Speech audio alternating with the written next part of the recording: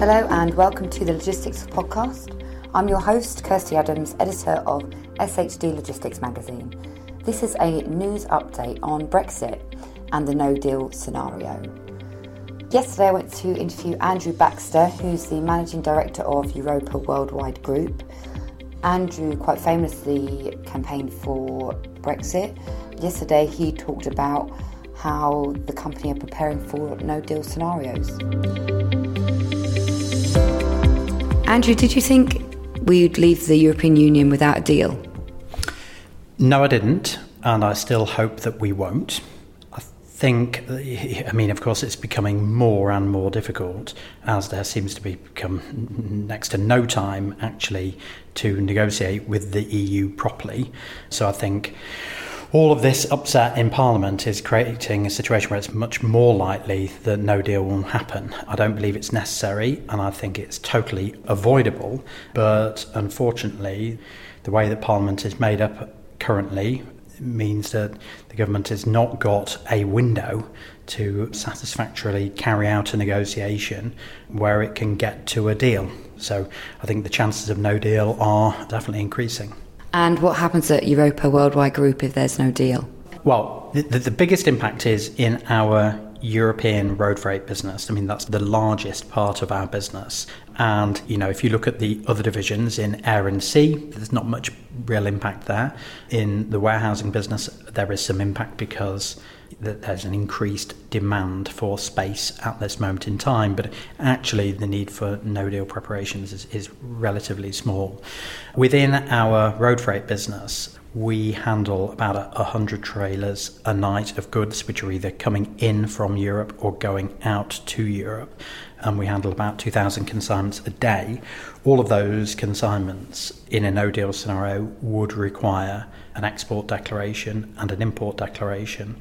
Gearing up for that significant change in process is a very big job. And we have spent an enormous amount of time understanding what it is we need to do and then implementing that plan. So I believe that we're now in a very good position in terms of our preparation for no deal.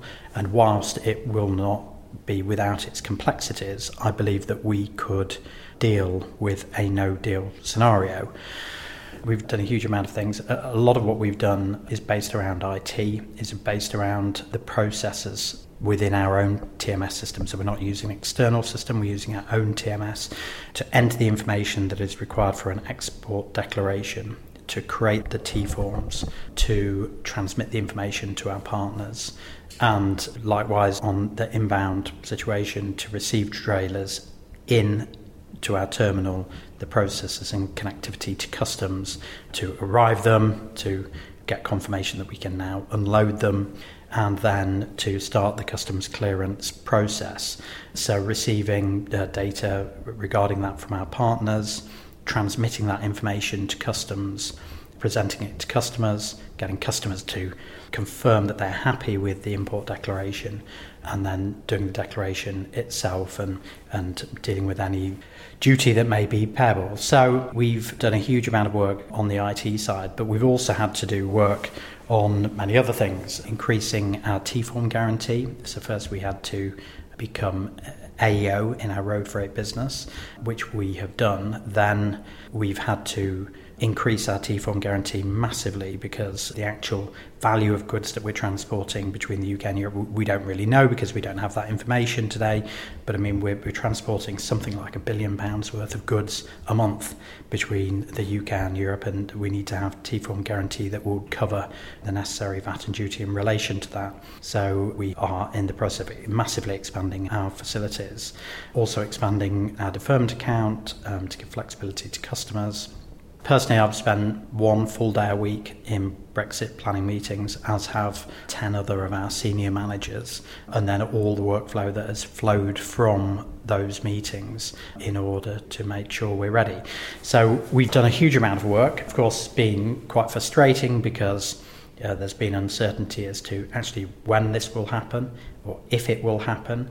So you're making preparations for something. If you had a clear date and a clear understanding of what it was, then it would obviously be much more simple. Instead, we are constantly speculating about what it is that we're reacting to.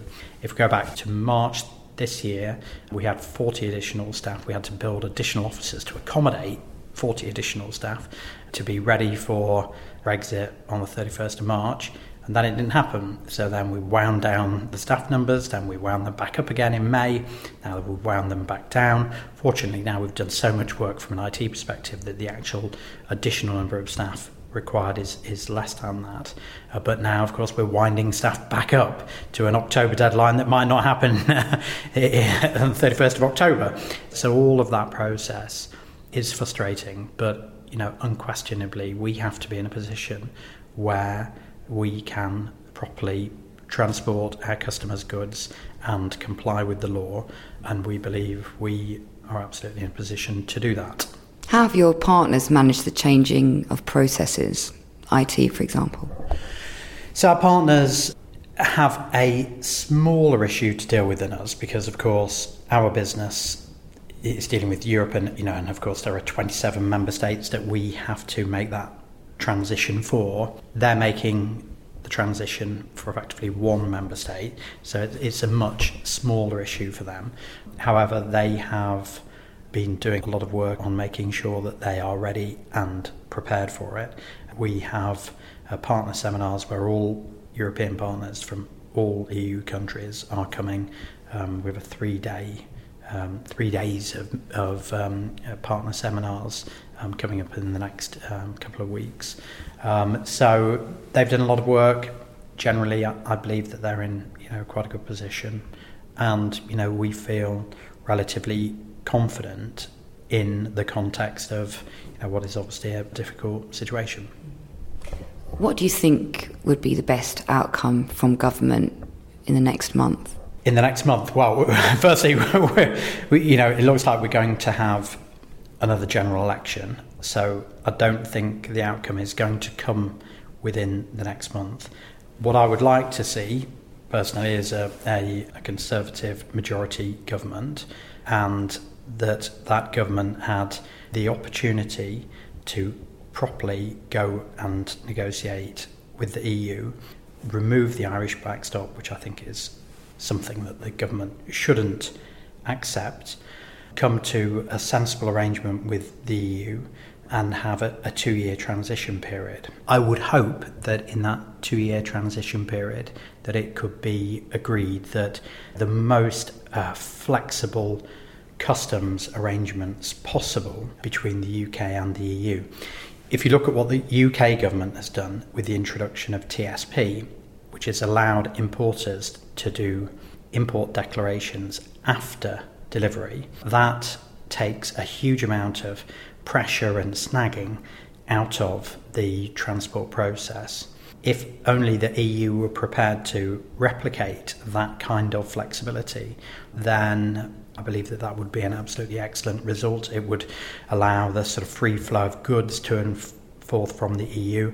I would hope that we could get to a free trade agreement where plus minus everything is without duties. And I think that could be an excellent result.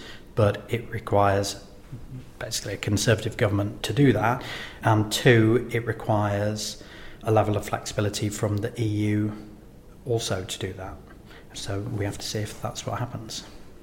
Andrew, what advice would you give to warehouse operators? Ultimately, a no-deal Brexit does not impact the operation of domestic warehouses. So I don't think that it has that much operational or process implication for them. Of course, it will have an influence on the market, and it's very hard at this moment to fully understand what the impact will be on the market. I think that there are likely to be people who are moving stocks of goods which they currently use to distribute throughout Europe and taking those stocks out of the UK. So that would be a negative implication for 3PLs in the UK. But then again, there will also be people who have European stocks based on the continent who would end up moving those stocks into the UK. So what does that mean? It's hard to judge whether that means more warehousing in the UK or more warehousing out of the UK, I think it's hard to make that judgment at this time. So I suppose the only thing that people can do at this moment really is to proceed with a certain amount of caution.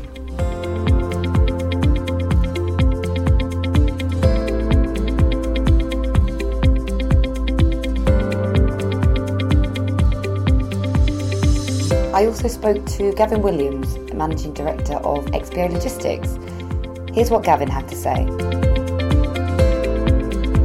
Gavin, it's the 4th of September and there's chaos in Parliament. Can you tell me what your views are today? Were they different to yesterday? Well, I'm not responsible for the chaos in Parliament, but I can imagine by the time this goes out, things will have changed rapidly. We've been preparing for Brexit for the best part of 3 years, and some of our customers have been on the same journey. Many of them took decisions back in March or pre-March earlier on this year, and we're ready for any scenario that we've got for our customer base. So you're ready for no deal?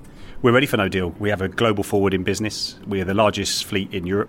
We also have in the UK 20 plus supply chain sites which are shared users that can flex up and down with our customer base as they require them.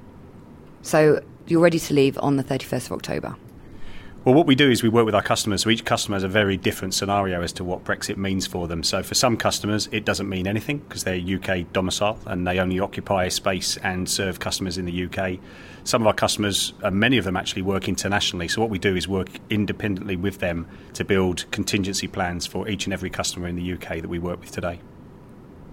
Are you able to give me any examples of contingency plans with specific customers?